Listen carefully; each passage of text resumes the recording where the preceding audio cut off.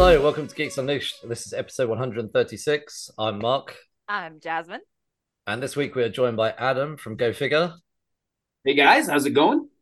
Each week on the Geeks Unleashed podcast, we bring you some geeky news and we catch you up on our pop culture lives, as well as bring you a review of something adapted from the comic book or gaming world. And before we get started, if you're watching on YouTube, thank you so much. We appreciate that. We would also love it if you would like this video and subscribe to our channel. And if you're listening on your favorite podcast platform, we appreciate that as well. We would also very much love it if you would leave us a 5-star review on Apple Podcasts or Podchaser. Also, please feel free to donate to our Ko-Fi. Any funding at all is much appreciated. Before we get started, just want to introduce Adam from Go Figure, who actually joined us really weirdly about just under 2 years ago. This is your second appearance. The first episode was where we discussed Masters of the Universe. That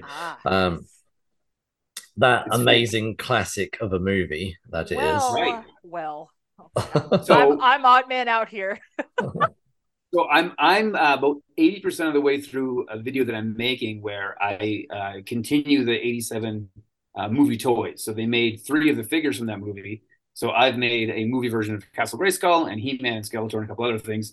And after we do that, I'm going to release my video. And then we're going to go to my buddy's channel and do a retrospective on the movie. So we've invited Mark to come on the movie and discuss it.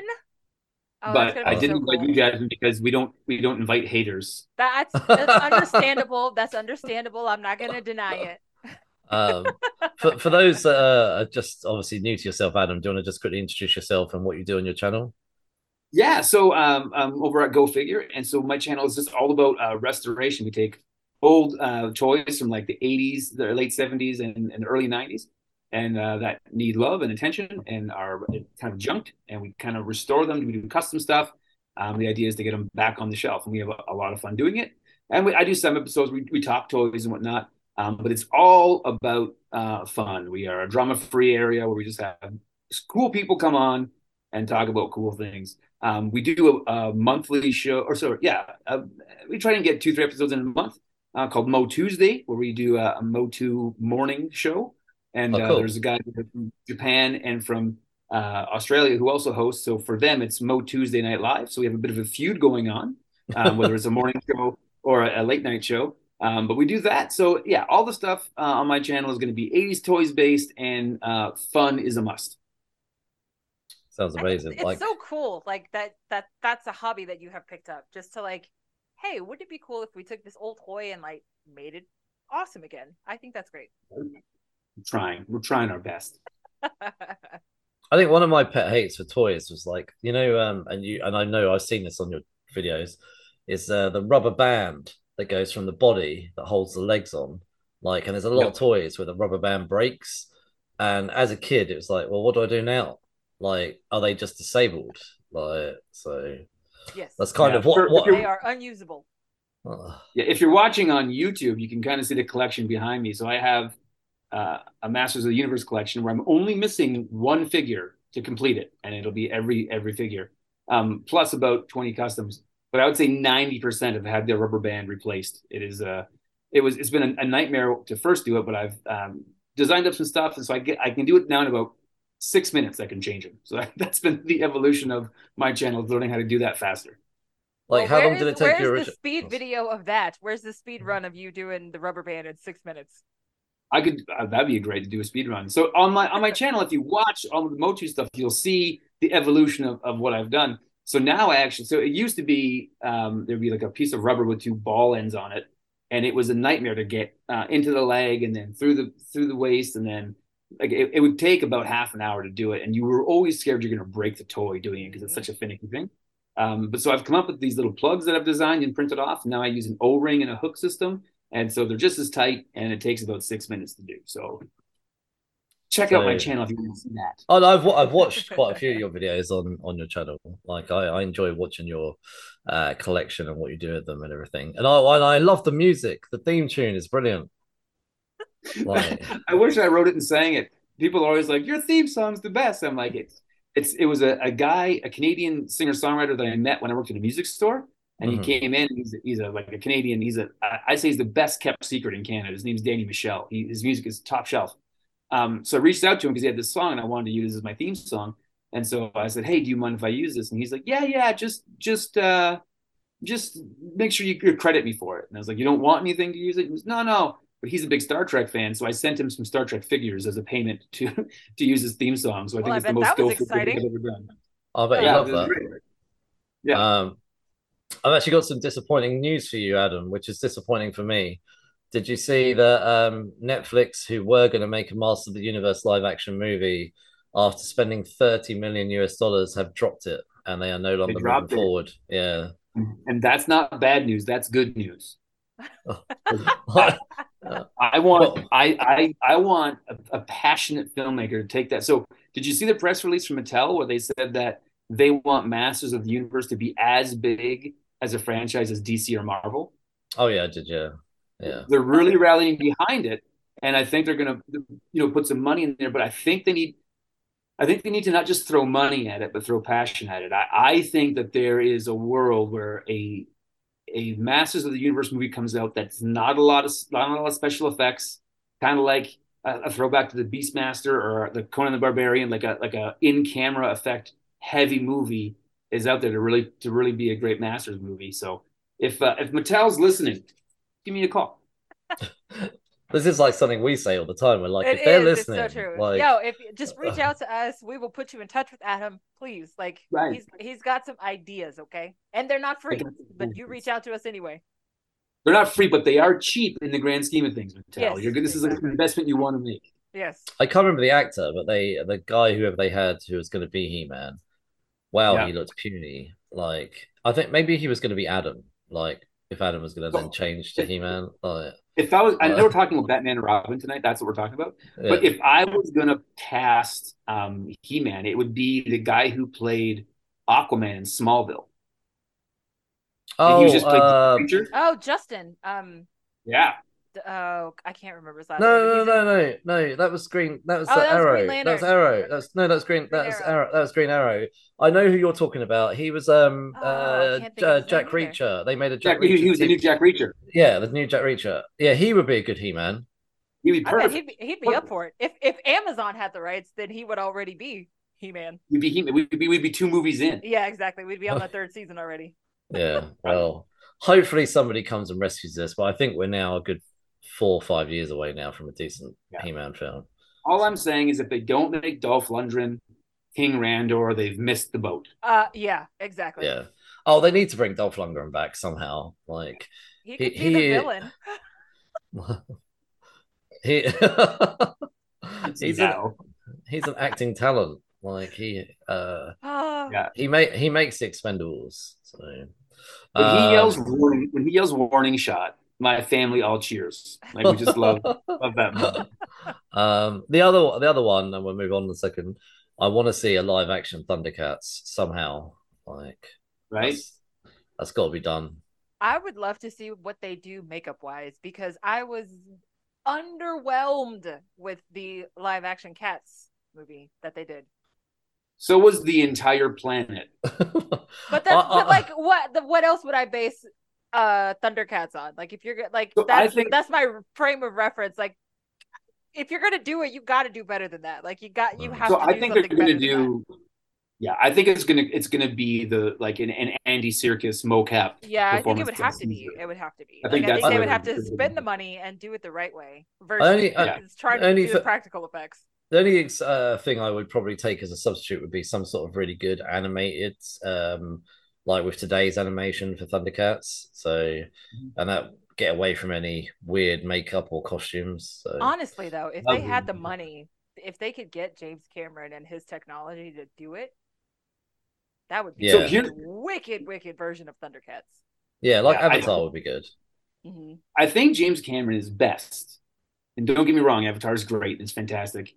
But if he has like a 30% leash on, so when you watch that new Avatar, you're really watching nothing. Like it's all pretend. Like nothing actually physically exists in the real world. Mm-hmm. And I like to have my movies grounded a little bit in the like in camera effects. Mm-hmm. Like if you watch The 13th Warrior with Antonio Banderas, oh my god, I love that movie. It's so great.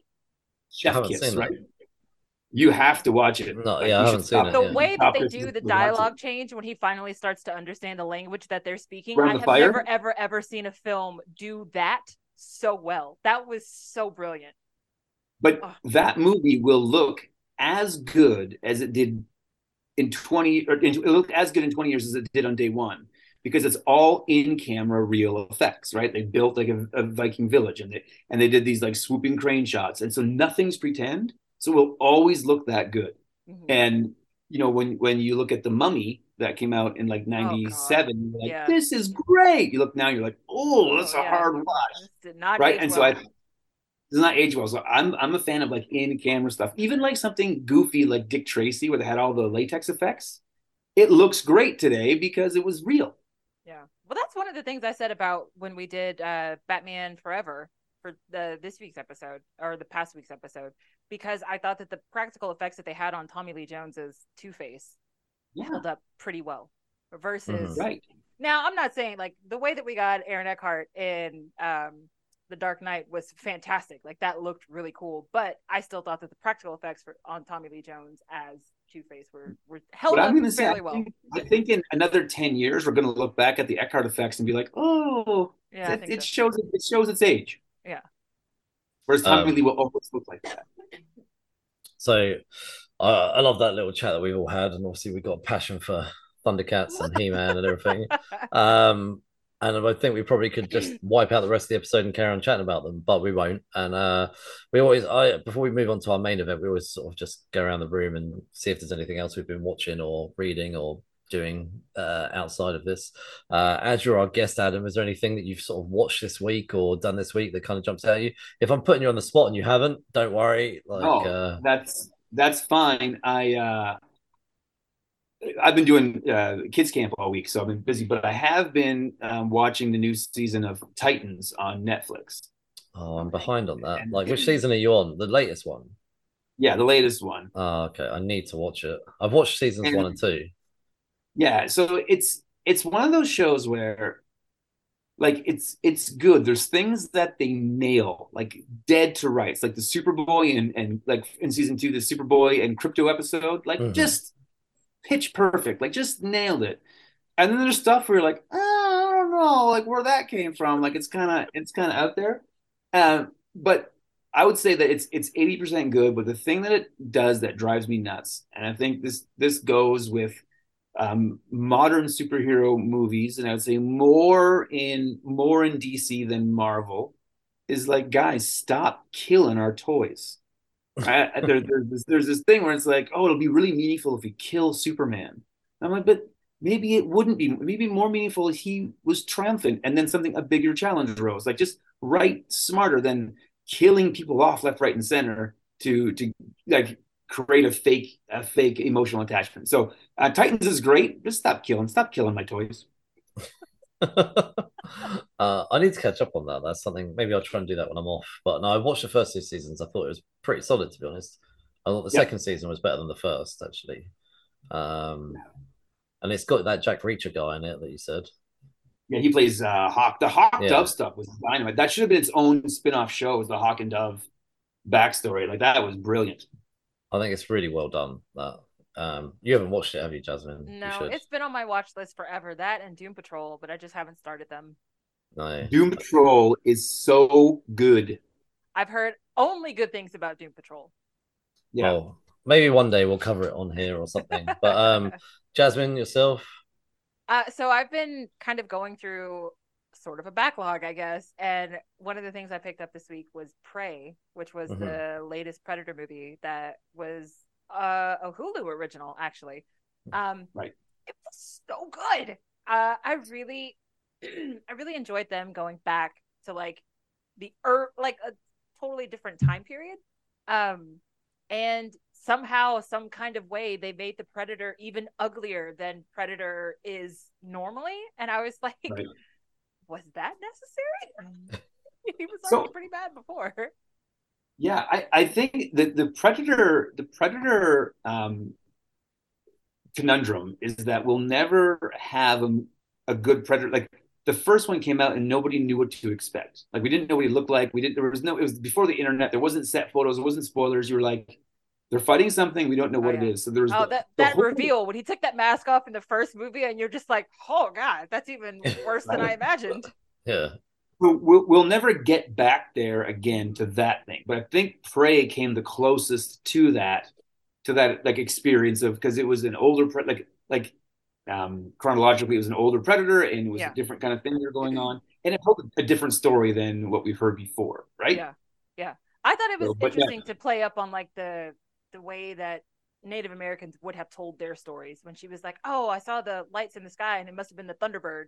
And I'm like, or a spaceship, but hey, Thunderbird, that works too. That makes sense. I get it. I really enjoyed the lore behind it. I enjoyed the world that they built. I loved the battles. Um, the fight with the bear. oh Come my god, on. like I was tense. I think I had to pause it after that, and I was like, I need to walk around my apartment for a bit. Like that was just a bit much. You know who was the worst though? The worst was that like mom of the main character who just did not support her daughter at all and just would like tear, like she was just like, can you just believe in something, please? Yeah, like, and then she just kick her awake. I'm like, really? I mean, that's something siblings do to each other. Like, I feel like your parents shouldn't walk and like over to where you're sleeping and kick you to tell you like, okay, chop chop, it's time to go. Good morning. Yeah. Yeah, I watched this last year. I can't remember as much detail as you now, but I did really enjoy the movie. So um uh this week I didn't actually watch that much, but I have watched a movie that came out on Netflix. I'm not sure how long ago it came out, a month or two ago. The Mother with Jennifer Lopez. Mm-hmm. Mm-hmm. Have you seen it, either of you, or not? It's on my Or watch list. I haven't seen it yet. no, it's pretty good. Jennifer Lopez actually pretty badass in it. Like pretty sad. She doesn't end up bringing up her own daughter. Her daughter kind of gets taken away from her because actually it's the right thing for her daughter. Gets protected, because she's involved in some shady people. However, as these things go, 13 years go by, and these shady people find out where that daughter is, and Jennifer Lopez gets back in action, back on the saddle, and has to save her daughter's day. Oh, did Save, she have to call well, John Wick and be like, "Yo, I got to go back in. Like, give me some tips, man. it's I gotta go very, back in." it's very like much like that. But yeah, she's back in the game, and but actually, she ends up kind of bonding with her daughter through having to train her daughter. Oh, Just like, and so there's some scenes where she's training her daughter to, use guns and different bits and pieces and stuff like that. And, it's pretty cool. Like, it's a really good film. I thought Jennifer Lopez was really good in it, and I liked it. I think when you get because it's so easy now when you're watching stuff at home to pick up your phone and Mm-hmm. flick if you're bored or losing attention to it. This is a film I didn't even pick up my phone. I just watched the movie. I thought it was good. Nice. So there I was an era when we were kids where when you rented a video cassette from the rental place, yeah, you were like committed to that. Yes. yeah, Like speaker or like showcase, you were gonna watch it all. You weren't gonna. It was just like you got to watch a movie, and like you say, now we're just like we can stop it halfway. Like we would never have stopped a movie halfway as a kid. no, No. not unless we didn't like it, Most I of the time guess. because it was like the rewind function didn't quite work so well on the VCR. So like if you missed something, you were SOL like trying to go back and figure it out. Because I remember we Oh, Exactly. used to have a totally separate machine that was just for rewinding. Like we had a Yeah. rewinder. oh, really? Yes. Oh, wow, I didn't know you could even do those back then. Yeah. Because I mean, Ours was like a red car. We put it in and it rewind it. ours was um, just like a boring black thing. But yeah, like because you had to rewind it before you returned it. So. Oh, do you want to hear a funny story actually? Like before we move on. So I was dating this girl. This is just when DVDs came out, and we hired a DVD. And this is like literally we just moved from VHS to DVD. You hired a DVD. Yeah, That was my favorite movie. You can hire DVDs and VHS or Was it? Okay, rent thanks. Yeah, them. that's So, like you rent. hired it, came over, it was real good. Yeah, yeah. You Hire, hired rent. it to do what? Like no, sorry, we say hire as well as rent. Come on, Mark. You know Um, you have to speak American on this podcast. Okay, sorry, or Canadian, and Yeah. anyway, we rented a DVD. But anyway, what I loved was that my girlfriend's mum wrote a note um saying, "Please, can you make sure you rewind the DVD before you take it back?" I was She was dying. I just trying literally to was save dying. herself some money so that she wouldn't be fined. Okay. Yeah. I know, like, but you don't rewind DVDs. Like, anyway, so, Mark, but when you were talking about the Jennifer Lopez movie, it reminded me this week I also watched on Netflix Nobody. with Oh, Sounds with familiar. Bob, what's his name? Bob Odenkirk. Yeah, Yeah, I've not seen that, but I've heard of it. it's it's brilliant. It's kind of like John Wick if it was like 30% more fun. Oh, okay. Um, so it was a movie that my wife and I both like put our phones down and were glued to. So yeah, if you haven't seen Nobody, it's worth a watch. It's fantastic. I think that came out last year or the year before. I think it's not that old. So, No, it's not. but It just came on Netflix.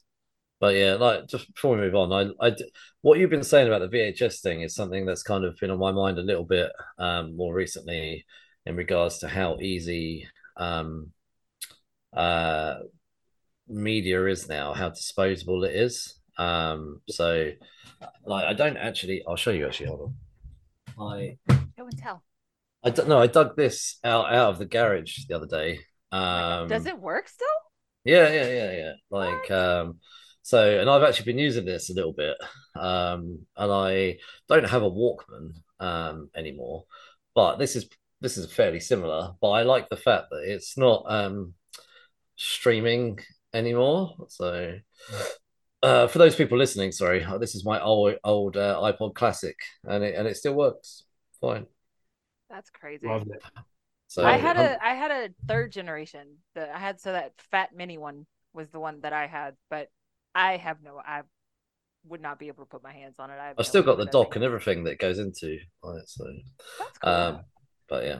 Anyway, Here in Canada, we have a coffee shop called Tim Hortons. It's kind of like your Dunkin's in the States, and I don't know what you have in England. But they have a promotion every year called Roll Up the Rim, where you roll the rim of the cup up and you can win a coffee or a donut, or you can play again. And my wife in 2005 rolled the rim and she won an iPod, and it was like the big prize. It was like, she like, they put her picture like up in Tim Hortons. It was a big deal that she won an iPod. It Oh was like, my wow. gosh. it was the prize, Oh, Wow, how love. times have changed.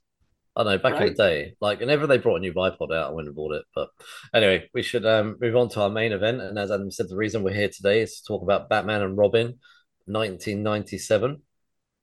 So it was written by Akiva Goldsman. It's directed by the late Joel Schumacher, and based on characters from DC Comics created by Bob Kane and Bill Finger. And its stars, top billing goes to Arnold Schwarzenegger. Then we get George Clooney, Chris O'Donnell, Uma Thurman, Alicia Silverstone, Michael Gough, Pat Hingle, and Elle Macpherson.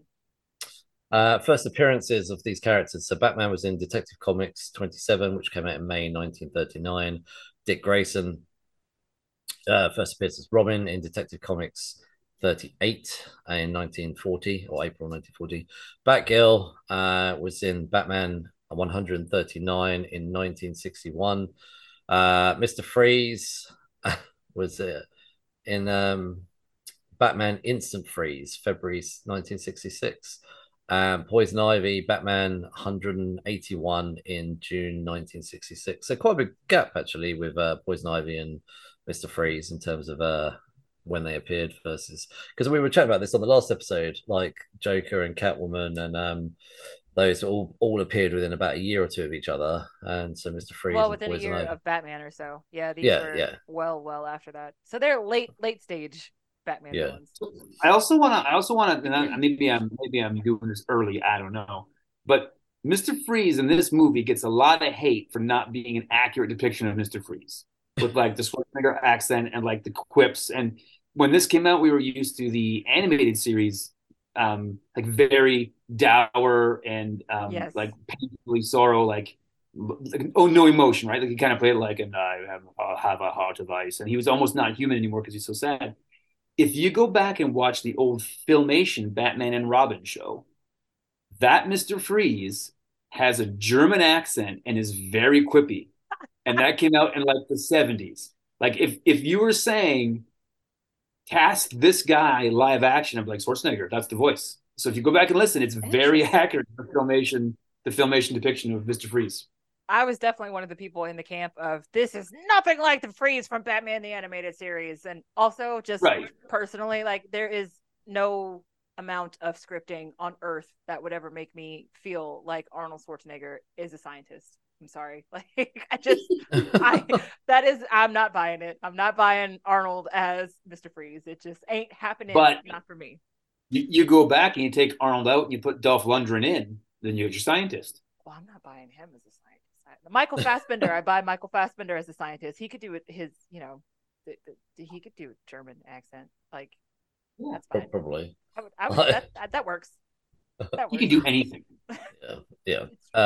Anyway, this movie was released the 20th of June, 1997. That's not long before I actually left school. Anyway, running time was 125 minutes. Budget, was, I don't know, somewhere between 125 to 160 million. At the box office, though, it made 238 million, which was 100 million less than the previous movie. So I'm not particularly shocked on that. So yeah, this was a struggle. Rewatching this was hard work, I'll be honest. So yeah. right, anyway, before we go any further, Jasmine likes to always give us some facts.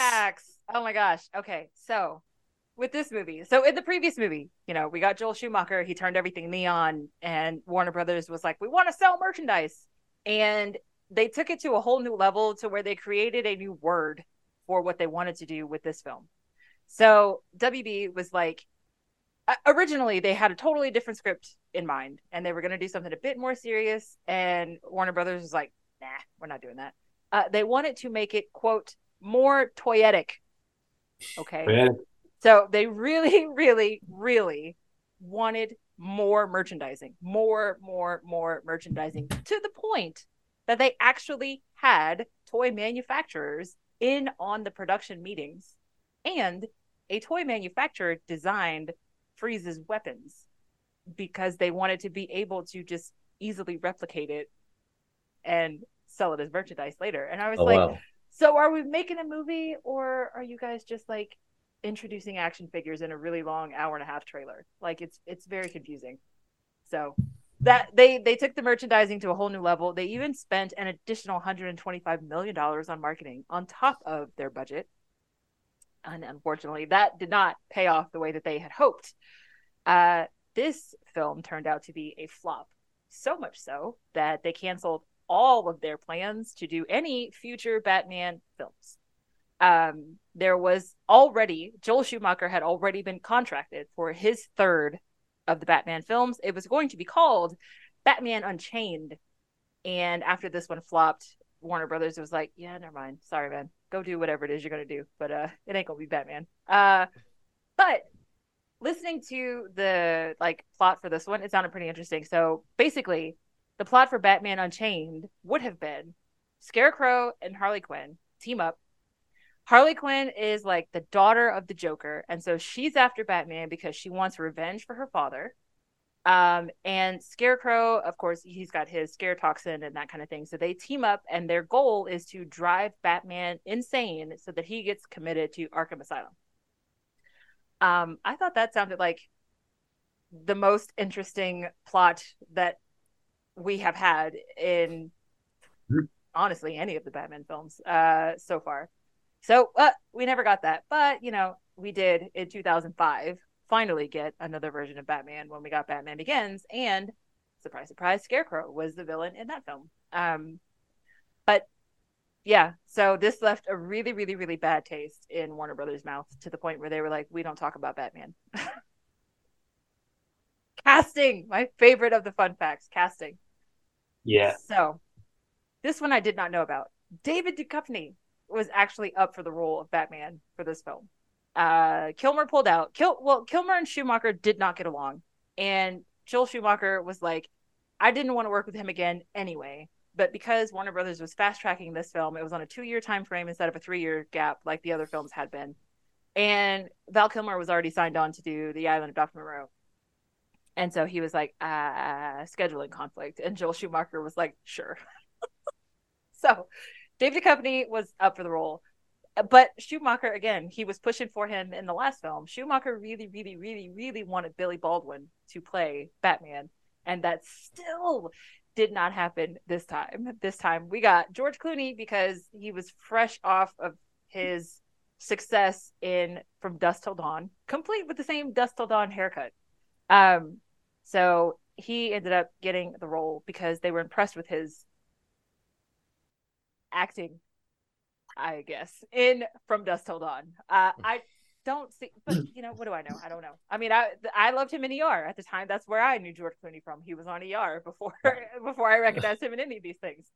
Okay, so this was really fun to me. So some of the names that were up for Mr. Freeze before Arnold: Ed Harris, Sir Anthony Hopkins, and Sir Patrick Stewart. Now, can you imagine, like, if we had Patrick Stewart as Mr. Freeze?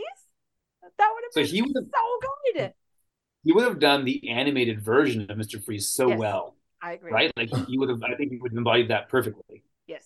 See, now that's the version I wanted because I was such a huge fan of the animated series. That was groundbreaking. The reason I wanted. Yeah. Oh, fantastic. So obviously we didn't get any of them. So we got Arnold, and they had to redesign everything. They rewrote the script because Arnold refused to shave his hair, which, hey, teach their own. So they had to do the ball cap and all of that stuff. His makeup and his costume were so intensive that it took them so long to get him into costume that by the time they finished getting him dressed and made up, that they did not have enough time to film, because in his contract, because he has really great agents, I'm guessing, he could only work 12 hours per day, period. He was not an actor that they could pull for overtime or for those 15, 16-hour days like they normally do. They only had Arnold 12 hours a day. And so they spent half that time getting him into costume. And then they only had 6 hours of filming that they were able to do. So It was a lot of work to kind of get his scenes filmed. And that's a lot of the reason why he's not quite in this film as much. It's just they didn't have the bandwidth to get him in more stuff. Right. And let's see. Oh, yeah. So Schumacher said that he also liked the idea of Schwarzenegger because, quote, he wanted Mr. Freeze to look like he had been cut from a glacier. So he wanted the big meathead kind of look. Like he wanted the big, brawny, intimidating Freeze versus the kind of demure, like, scientist Freeze that we got in the animated series. No one else was ever considered for Batgirl. It was always Alicia Silverstone. But some of the other names that had come up for... I'm sorry. Some of the other names that had come up for Poison Ivy. We had Julie Roberts, Sharon Stone, and Demi Moore. Wow. And I just I don't know. I can't imagine any of those people. I'm shocked that even Uma Thurman signed up for it, to be honest. Well, she was up and coming. Like, this was before Pulp Fiction. This was before Kill Bill. Like, it was before she had her big thing. Oh, okay. Yeah, this was the Truth About Cats and Dogs era, right? Yeah. So she was fairly new on the scene. We also have to remember, though, Batman Forever, as neon as it's remembered, was a hit. And these Batman, this was like a train wreck of a freight train of a franchise. Mm-hmm. And so I think that if anybody would have said, like, hey, be part of the Batman franchise, if nobody says no to that. Right? Because it was Batman and Robin that ruined Batman Forever. Right? I fear if this movie doesn't come out, we remember Batman Forever more fondly.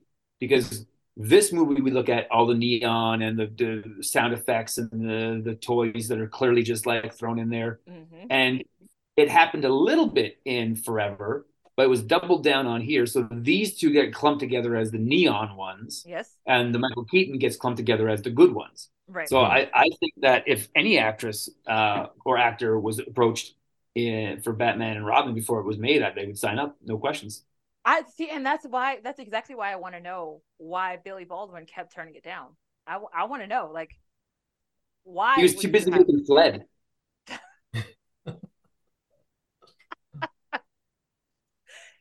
Actually my favorite of all the Baldwins. Billy Baldwin was always my favorite. Yeah. Steven would be my second favorite. Now, I like Adam Baldwin, but he's not a Baldwin. He's a different Baldwin. I don't think that counts. No, it doesn't count. But okay. He's my favorite. He's my favorite Baldwin, but he's not a Baldwin brother. He's your favorite if you were just to all say they all had the same name. Of all the Baldwins in the world. Of all the people with this last name, this one is my favorite. Right. Yeah. No, I'm just throwing it up there. Why not? Sure, just go for it. It's like as if you saw 7 people in the same room wearing the same shirt. That guy. Yeah. exactly. I Yeah. like that one better. Yeah. Well, so Anyway, that's all I got for behind the scenes drama for this one. I can Yeah. understand Alicia Silverstone. She's like Clueless was so big, and Clueless came out in 1995, and they probably Clueless started. literally taught me everything that I needed to know before I moved to LA. I swear to God, because when I moved to LA 10 years after Clueless, me and my best friend were like, oh my God, they have valet parking at the grocery store. She was right. Oh my God, Cher was right. Everywhere you go has valet. Like everywhere you go has valet. Anyway, Yeah, Yeah. you don't need to. I Why do you also need to learn? do what? Sorry. she just come up with a movie that like the psychological sort of crush, right? Where she was like Oh my God, where she was an the obsessive guy. stalker. Yes. Yeah. So she was like top of the She was game when hot this came out. commodity at the time. She Yeah. was like the it girl. But also she got body shamed quite a bit before taking this role because they all said that she was too heavy to be Batgirl, which is absurd. And she said she actually talked about how on set, getting into the costume and all of that stuff and doing all of the fittings, that even on set, like she was still getting crap for her body. So do better, And Hollywood. yet they did those like it got so in the first Batman, Michael Keaton, you see him like do the belt and put the Yes. cowl on. Yes. You're like, this is cool. And by the time we get to this one, they're You just get like crotch full shots. on shots, and it's like, Mhm. and you're like, what are we watching right now? Like, what is Yes. what is happening to Batman? Exactly. Like, oh, this movie, we want to gear this movie more toward kids. Crotch shot. Yeah. What is I know. Do you know what, happening? that's it makes me laugh that whole aiming towards kids because we had Nicole Kidman like in lingerie in the Oh my last God. one, Oh and my then God. I can't like with that and one. yeah, and then this one obviously I love it when they put their costumes on that they show parts of the costume and Yeah. then they show and then they always like zoom in on the ass. It's like Yeah. so Of that's appropriate. Like and course. you had a problem with Catwoman, like you've just put Alicia Silverstone in rubber and zoom in on her ass. Yeah. Okay. That's cool. That's good. Sure. We're Yeah, good yeah. there. That yeah, I mean there's every 12-year-old out there is like, yep, Yep. that's it. That checks. So yeah. Anyway, we like to throw in our summary from IMDb, which sometimes we laugh at. I think we laughed at the last one actually. Yeah. Um, Amorous psychologist. yeah, yeah. This is a summary from IMDb for this movie. So Batman and Robin try to keep their relationship together, even as they must stop Mr. Freeze and Poison Ivy from freezing Gotham City. I mean, that is actually the film in a nutshell. That's a fairly good I'd summary say of the they movie. got that one okay. Yeah, that one was okay. They didn't throw in any cliffhangers or Unnecessary language. twists. Yeah. All right. So But I think whoever wrote this script didn't understand a couple of things. I Just a don't couple? think they understand. Yeah, I would say just a couple. I don't think they understand how diamonds work. Like, I don't know if they understand what diamonds are about. No. I don't think they understand what lasers are about. Nope. Mm-mm. And I don't think they understand how, like, the sun works, I think is the other thing None how of the they those don't sun. things. get. Because I don't think they there have there ever was heard some of the liberties entire taken. field of science. And I don't think it exists Right. in their world. Um Yeah. so Adam, actually, we do like to give a overall thought on what we think of the movie before we sort of break down those further thoughts.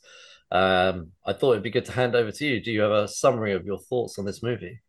So I have two summaries of thoughts. One is from 1997, Adam, and one is Okay. from 2023, Adam. And I Perfect. so know. to go back to our conversation about VHS tapes and how media wasn't disposable at the time. Mhm. And so I remember being excited about this movie, buying the cups from Taco Bell. I remember being like pumped up that Robin was in his Nightwing costume. And that at the time was like a deep cut that not everybody understood. But you saw it, you're like, oh, that's kind of like it's half Robin, half Nightwing, what they're doing right now. Like, that's going to be cool. And just seeing those visuals and seeing Batgirl, I'm like, okay, this is being excited for the movie coming off of Forever, which was it was a hit. And then you went and saw it, and I remember wanting to like it, like driving home and thinking like that was a movie, and I got to watch it, and I want to have liked it, and it being a real struggle to like figure it out. So this movie, I think, was the first movie that I went to where I was like, I don't think I'm allowed to like it. Like, I don't think so. But when it came on VHS, I bought it. So I was like, I have the other three. I got to get this one. And I watched it again. I was like, what is? I confirmed. I don't like this movie. Like it's so bad. Watching it as an adult, it is painful to get through. Like it is a chore. I can watch Batman forever. My son is 15 and my daughter's 12, and they love the first two Keaton movies. Like they think they're the best Batman movies out there, and I don't disagree with them.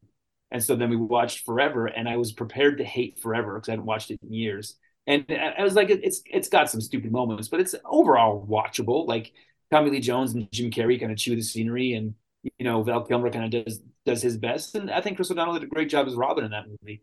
But this one, like it's almost like they're characters of themselves, which are Right. like these comic book characters, right? Like, how can Batman and Robin be that stupid, just stupid, and fight crime? I don't understand like what's going on there. And this movie was so like, am I supposed to care about Elle Macpherson like as a character and her like deep thoughts? I don't understand why she should have any gravitas or what's going on. It was I remember, 1997 and the supermodel era. Okay, they couldn't get Giselle, and so they were like, "Hey, Elle, are you busy?" right, right. Um, and I remember being in the theater watching this, being the first time I picked out cameos. I was like, oh, there's Jesse the Body Ventura. He knows Arnold Schwarzenegger, so he must have got this movie because they're buddies. So I was so disengaged in the movie that I was like picking out scenery and I'm like, just kind of like chewing through Easter eggs. So it would, yeah. So this is a hard watch. Is my overall synopsis of it. And I love stuff like I like being positive about things, and I'd like to talk about the good things about this movie. But overall, it is a hard watch. Yeah, I I mean, I agree think with you pretty nailed much it. all that. Yeah, Even yeah. because I remember back then, I just walked out of this movie, and again, at the time, it was not like I could just rent this online and not have to. No, you had to actually. And I was a kid, so I had to get someone's parent to take me and some friends to the theater to drop us off to watch this film, and then have them come back to the theater to pick us up and take. Like it, it took a lot of work to get to the theater to Yeah. see this movie, right? And I just remember thinking, like, what have you done? Like, how did you take one of the greatest comic book characters of all time and then make this? I as a kid, I could not wrap my mind around how we went So, from Batman in '89 to this. well, if you look at even just the Batmobile, just to pick something, in '89 it was a black matte car that blended into the night and did its job. So Batman, who's supposed to be stealthy, now Yes. has a neon spinning spiral at the front of his Convertible. Batmobile, Yes. Yeah. and you're like, what? Like what? You've missed the point of what we're trying to do here, right? Yes. Yes, exactly. It just, none of it felt in tone with the character or the world of Gotham. I will say though, I think as far as set design, I did feel like this one went back to the sort of like old school noir style that we Yeah. got like in the Tim Burton one. So I think the set design kind of brought it a little bit back, but like they still went completely overboard with all of the neon, all of the new gadgetry, all of the Well, one-liners. I mean, this one was, it took everything and just went way over the top. and even like you were saying, when Mattel got involved, or sorry, when Kenner got involved in designing things for the action figures, um, they missed like so in Batman Forever, for instance, all the bat suits get blown up when the Riddler comes and blows everything up. And there's a conversation. Val Kilmer says to Alfred, "Are all the bat suits destroyed?" And he goes, "All except for the one that has the sonar modifications." And so that was the one that had the broad, big bat symbol on the chest. And so it it was designed to be another action figure to buy, but at least it made sense in the movie. Like, yeah, they all destroyed except for this experimental one. This one, Batgirl gets her bat suit on like Thursday at 6, and then they have a battle. And then Friday at 3, she's got like a new upgraded one that fits in with Robin and Batman's new upgraded one. Like they were coming out as a trio. And I'm like, well, where did this come from? And there's no explanation behind it. It's just like we need to do a costume change for the sake of doing a costume change and And stuff she like had that. a Like just cowl and her little eye patch towel, covers thing. take it off because we Yeah, want and two then action figures, yeah. Oh my god, yeah. right? And but just give, I'll go there with you, but just give me a line like, Tim. Oh, we got to put our anti-freeze suits on. Okay, I'm in. I'll Yeah, go down that road with you, but Yeah. don't yeah. tell me nothing. Fine. Um, Yeah, I'm a bit like you, Adam. I remember I can remember 1997. I actually do remember where I watched this movie, and I remembered where I watched Batman Returns. I didn't remember Forever, but I do actually remember with this one. I watched this. I know neither of you two will know it, but I watched this in a cinema in Richmond, which is in London. So it's just on the outer London. I remember watching it with a friend of mine called Simon, and in 1996 is when I started getting into comics and becoming a big fan of that world. So as a comic book fan, I was going into this movie like full of high expectations.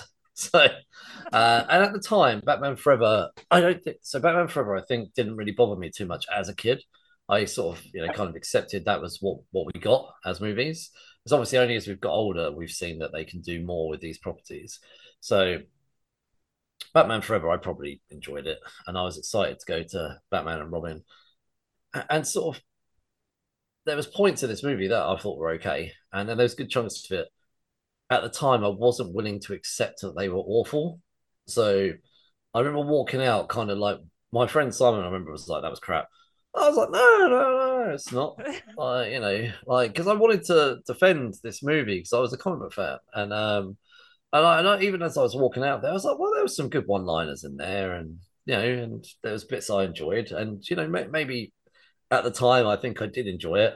And then as the years have gone on and reflection and maturity have kicked in somewhat, so last night I rewatched this film for the first time in quite a long time. And I realized how painful this movie is. Just there was one thing though, I do have to give it props for setup. There was like the setup of the satellites at the beginning that then got used later on. And I do admire there was at least a tiny bit of thought put in to regards to setup. Like I do like it when they set things up well. Unlike when they suddenly middle of the movie go, oh, by the way, I can do this, and I can make planes invisible, and We don't talk about that movie.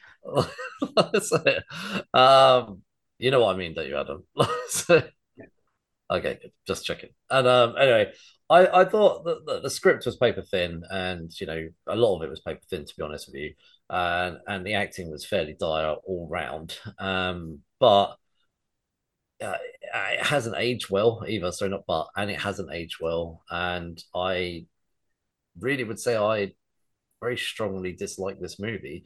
However, there are parts in there that are okay. So that's my summary. I need to say something that I think is, and again, I try to be a positive guy Yeah. everywhere I go. Um, we've talked about this movie now for a while, for a long time, and we haven't mentioned Bane. Oh well, yeah, no, we're good. Oh, Bane I is was going not to move worth in. mentioning. Well, Not in this one. oh yeah, yeah. No, I was going to be right. So I actually this part, next part I go into is like the characters in the movie, and I don't know whether I was even going to mention Bane, but we will mention Bane. So Have to. yeah, so we will mention Bane. So there's obviously the main characters. Obviously, we've got Batman and Robin, and actually Alfred actually plays a much bigger and vital plot point in this movie, and they kind of retconned Barbara's origin that she's somehow related to Alfred rather than being the son of Uncle Commissioner Alfred Gordon. nonsense. Yeah, Uncle Alfred. That was a nonsense. Even at the time, that was a nonsense. Yeah, I mean, they gave her the same name, but we never got her last name, so we have no idea Barbara who. Like, we don't know what probably Barbara you are. Yeah. probably Gordon. I anyway, obviously we got our villains in Poison Ivy and Mr. Freeze, and now to come on to the side characters around Ivy, the person who created Ivy was actually Lionel Luthor Lionel from Luthor. Smallville. Yeah, Lionel Luthor from Smallville, which I thought was cool. When I rewatched that last night, I'd forgotten all about that. I was like, Lionel Luthor's in this movie. And he kills it. He does a great job. He should have got an Oscar for his role. Yeah. He does a really good job. And Bane. Bane is in this movie. And I, around that time, had read Nightfall and Night's End in graphic novel form. And I, at the time, thought, this is pretty cool that Bane is in this movie. So Yeah. I tell you what, I normally ask around this point if you have a favorite character, but would you like to just talk about Bane for a bit, Adam? So Nightfall had just Yeah, come out, and so I was yeah. in grade 11, 10, Hmm. grade 10 at this point in time, and so that was like, Dark Knight Returns, Nightfall, these like real kind of gritty superhero stories that were like valid stories to us. And so Bane being this like super intelligent, like viable threat to Batman, or like they're gonna get him on the big screen, and being like excited about that. And I remember not believing the press of like, oh, it's stupid, Bane's stupid. I'm like, no, Bane's great. They just don't get him. And then watching it, and I was like, this. Why do we? This could have been any nameless Yeah. thug. Any dude with Any some dude. souped up acid juice. Don't like they could have made it a teaser where they tried the venom serum on somebody, and then Bane at the end of it get like a teaser that gets a hold of it, and this guy, and you're like, okay, like a luchador comes along and finds it. But it was painful to watch him just like mutter, like just like be inaudible. Like it was crazy. And even the setup of like international people bidding on the thing, and there's like a seller on the phone. I was like, what is going on right now? Like, this is not anything like we're talking about. And so I remember at this time, between Bane and Barbara and Mr. Freeze being like, oh, they don't care about source material. Like, this is the first time where I was like I didn't care in '89 that Joker killed Batman's parents. I'm like, it works for me because I didn't know any better. But this was the first movie where I was like, oh, it would be better if they didn't do this with my favorite characters. And Bane was a character who was fresh and new, and they just crapped on him. I was like you actually. I had read Night's End and Nightfall around that time, and I was excited about Bane and how awful Bane's movie version. Well, first attempt at a movie version. Obviously, we got a much better Bane in the Christopher Nolan trilogy, but this Bane was just so dire. So, yeah, It like you was say, rough. I think this could have been Thug number three, and it would have Yeah, been fine. exactly. But they just wanted to Yes. take that name. So, Bane is like almost like one of Batman's biggest villains. He's the guy Yeah. who broke Batman's back in the comics, and Yeah. yeah, it's just such a huge event. Like Batman actually, sorry, I remember even Bruce Wayne in the comics left Gotham City and handed the mantle over to Azrael, and it Yeah. was a huge, huge thing at the time. And we have this joke of a Bane. Yeah, no, I'm like you. I agree. It was a disappointing use of Bane. So this probably doesn't mean as much to you, Jasmine, but like, it No, wasn't. it was disappointing because I mean I had not read those books yet. I was still a little bit behind you guys. So I Have you think at read the have you time read I them was still later in on? mm-mm, Oh, okay. no, but I was still in middle school. But I knew that Bane was the guy that broke Batman's back. I knew that going into it. And Yeah. so like when that scientist was all like, and he's the brain of humanity, and I was like, ooh. And then it was very much like, oh, but this He's is a joke. Yeah. this is not at all what I had in mind at all. So Yeah. actually, circle back. Did you have a favorite character, Adam, from this at all? So I think, as rough as it is, the only somewhat redeemable character in this movie was Chris O'Donnell's Robin. I think that uh, his outfit looked the best, and I think that he was like a character that kind of somewhat was salvageable. That's what I chose Chris last time, actually. What about you, Jasmine? Ivy, because Uma Thurman was the only person that didn't phone it in.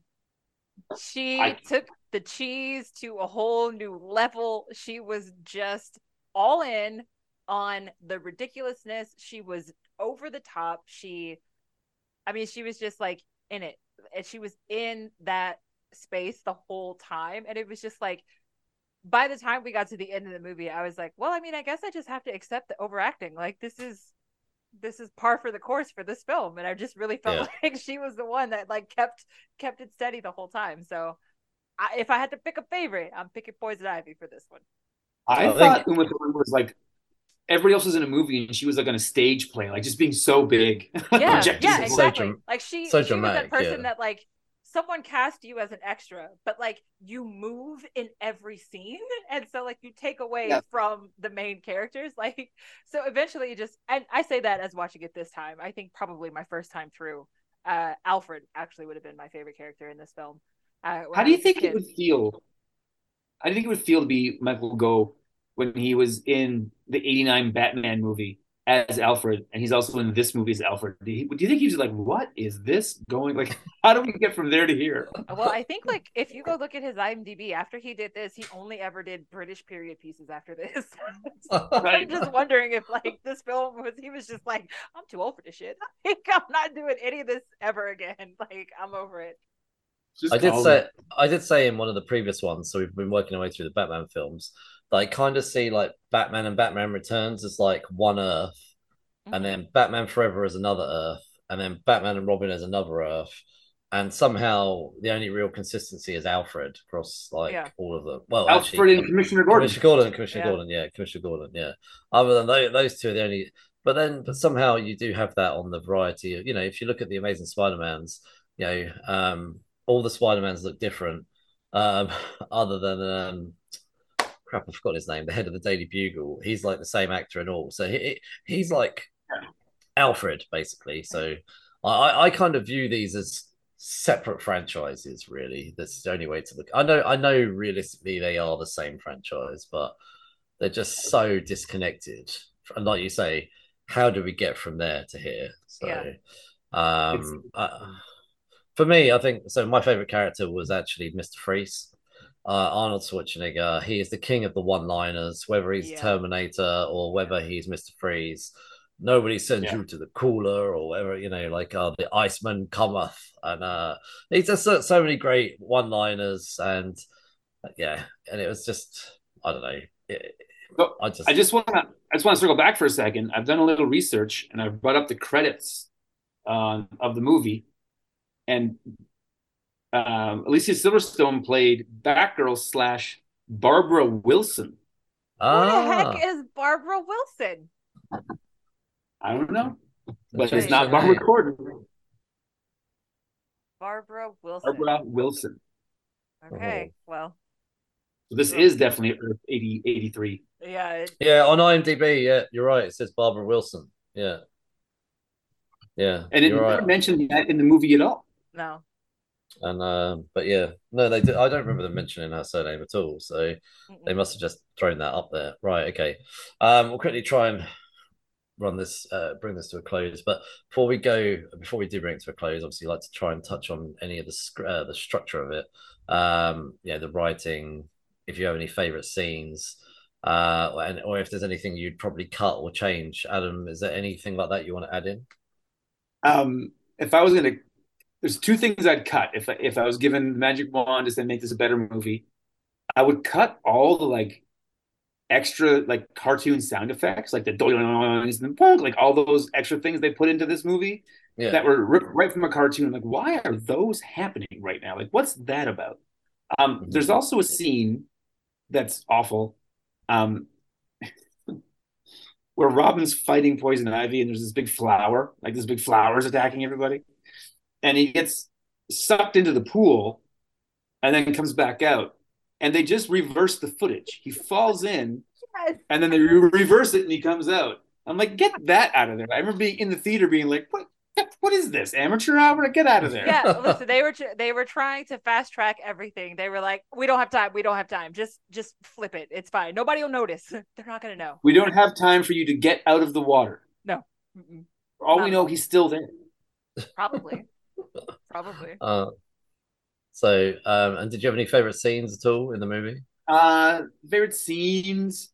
I thought the motorcycle race was great. Like I thought that was a cool little action Mhm. piece. Like that was a step away from the zaniness of Bane and Mister Freeze and all that nonsense. It was just kind of like I would have liked more Barbara Dick stuff like that. That was kind of a cool relationship that they just kind of just like did one scene and then painted it over with like, oh, they're going to be weird now.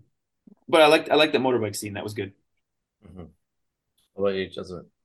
Okay, so favorite scene, I would say when Poison Ivy went to Arkham to visit or break out Freeze.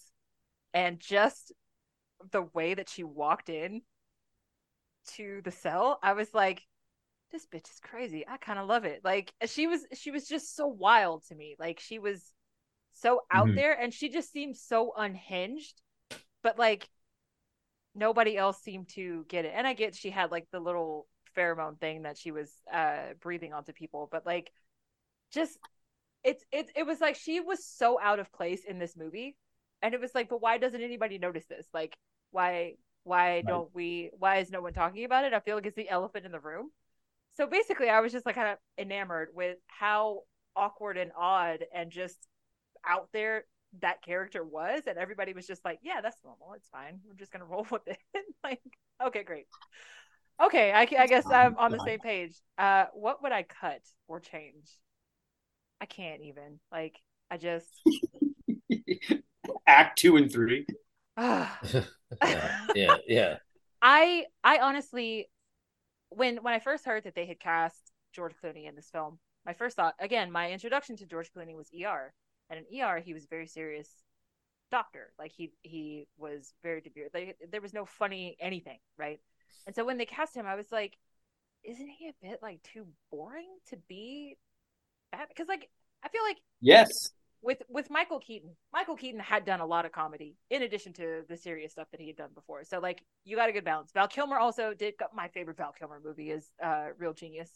Like I knew Val Kilmer could be funny, but I also knew Val Kilmer could be serious. Like, to me at the time, it didn't feel like George Clooney had the range to play the role. And so it was just like, I don't understand why you're here. And so like, and especially, okay, I found it. The thing I would cut is him telling Alfred that he loved him. Now I understand, like, that to me was something that didn't need to be said out loud. So the scene with Bruce sitting on Alfred's bed as like Alfred is, they finally realize he's been diagnosed with the same disease that Freeze's wife has. And he's just like, I love you. And Alfred's like, I love you too, Master Bruce. And I'm just like, no. McGregor syndrome. Yeah, McGregor syndrome. That's it. I was just like, I have never in my life, in any iteration of Batman, ever doubted how much Batman loved Alfred. But this scene of him saying it out loud is like the most un-Batman thing that could have ever been put into a film. Well, Keaton did a great job of differentiating between Batman and Bruce. Yes. And Val Kilmer did an okay job of differentiating Batman and Bruce. George didn't know that there was two characters. No. He played everything the same, which is something that Mark had said. Like, everything was the same. Yeah. I don't think there's. Well, I think Val Kilmer kind of played them the same as well. I think Michael. Yeah, actually, that's something I said in the last episode. Michael Keaton did a good job, and what's his name in the Christopher Nolan film? Oh, Christian Bale. Christian Bale and Michael Keaton, I felt, did a good job of playing the both roles differently. Where I think Val Kilmer and George Clooney were the same, Batman or Bruce. I felt they were the same. Yeah. The cut change thing that I asked, there's a lot I would have cut or changed. If I could have changed something, I would have probably have not cast George Clooney. If I could have cut something, I would have. There's a lot I would have cut out. I would have actually cut out everything to do with Poison Ivy, just all of it. I actually do think it's a lot stronger when you just work with one main villain. So rather than the unnecessary team up things that they do, which they've been doing since the second one. I would have cut everything out to do with Poison Ivy, and just actually you could have had a much stronger storyline with Mr. Freeze and his wife and that kind of stuff. That's my thoughts. It would have been a massive rework on the script. One of my favorite scenes, and it is really, really terrible as well. But when George Clooney and Batman and Robin are up, it's right at the very beginning. They're on like Mr. Freeze's rocket thing, and they punch the doors out, and they start surfing through the sky, air surfing through the sky. And I think one of them says "surfs up," and Robin, he says "cowabunga." Yeah, he says "cowabunga." He says "cowabunga." Yeah, he says "cowabunga." And when I love the bit where Robin sees the diamond and he does like this whole weird backflip thing on the board, like to grab the diamond, and it's just so unrealistic, but it's brilliant. And it's like Power Rangers. I swear that came out I think Power Rangers came out in 1997, and it's just like they did a similar thing, jumping out the planes in the with the boards, but at least they have parachutes. Like these, they did it. They actually did it. Yeah. They did it and everything. But no, it was a really ridiculous scene, but I loved it. Just like that I was okay with. So the most cringy moment for me was when they're falling and then Robin reaches out and like saves Batgirl, he's like, I got you. And then they fall again. And then she says to him, she's like, no, I've I got got you. I'm like, you. what is Ah. this we're watching right now? Oh, I love those guys. Oh yeah, the Mighty Morphin Power Rangers came out in 1995, so maybe they took inspiration from that scene, which wouldn't surprise me if I'm honesty. But So I think in the Power Rangers movie, the five regular Power Rangers were just skydiving, and then the White Ranger had the surfboard. I yeah, think that's is right. Yeah, that's right. Yeah, Tommy had the board. Yeah, you're right. right. So But you know um, that he's unfortunately he's gone, but David Jason Frank holds the record for number of boards broken while skydiving. oh wow, I didn't know that. What a record There's for a him. video. He's skydiving. He's like punching boards and breaking boards as he's skydiving. The guy was legit. Oh, he had a studio and everything here in town. Yeah, no, he was great. Yeah. Oh man. So we'll bring this thing. We'll bring I'm so our interested run. to see what the ratings are here. We'll bring our Tim Burton, Joel Schumacher franchise, Batman franchise, to a close now with this episode. And as we do, we're gonna rate it out of 5. And I think it's only fair that Adam goes first. What would you rate this movie out of 5, Adam? Oh, I was -1. Like it's a chore. It's a chore. And I love Batman and I love comic book movies and like I wanted to love so it would be a 1 on the movie, but it gets -1 because it broke my heart because I wanted to love it. I was rooting for you. We were all rooting for you. Yeah, I could definitely see You were that. the chosen one. Yes, exactly, exactly. And Jasmine, what would you rate this movie? No, this one for me, this one gets a 0. Like it's just I never liked it when it first came out, and it's even worse now. Nothing. I don't know. I just no. It's a 0. Mm-hmm. Yeah, it's a 0 for me as well. So it's not a good round for them. Now, of the terrible films we've seen this year, we've seen Man Thing and Spawn and Howard the Duck and Jonah Hex. Like, where do you think this fits, Jasmine? Now listen, I keep telling you, I'm not gonna put Spawn in that category. I love Spawn. Okay, it was not a great film, but I loved Spawn. Spawn This at one, least tried to do something different, and it was exactly the movie that they were trying to make. yeah, Mhm. yeah, it was the character that I was familiar with.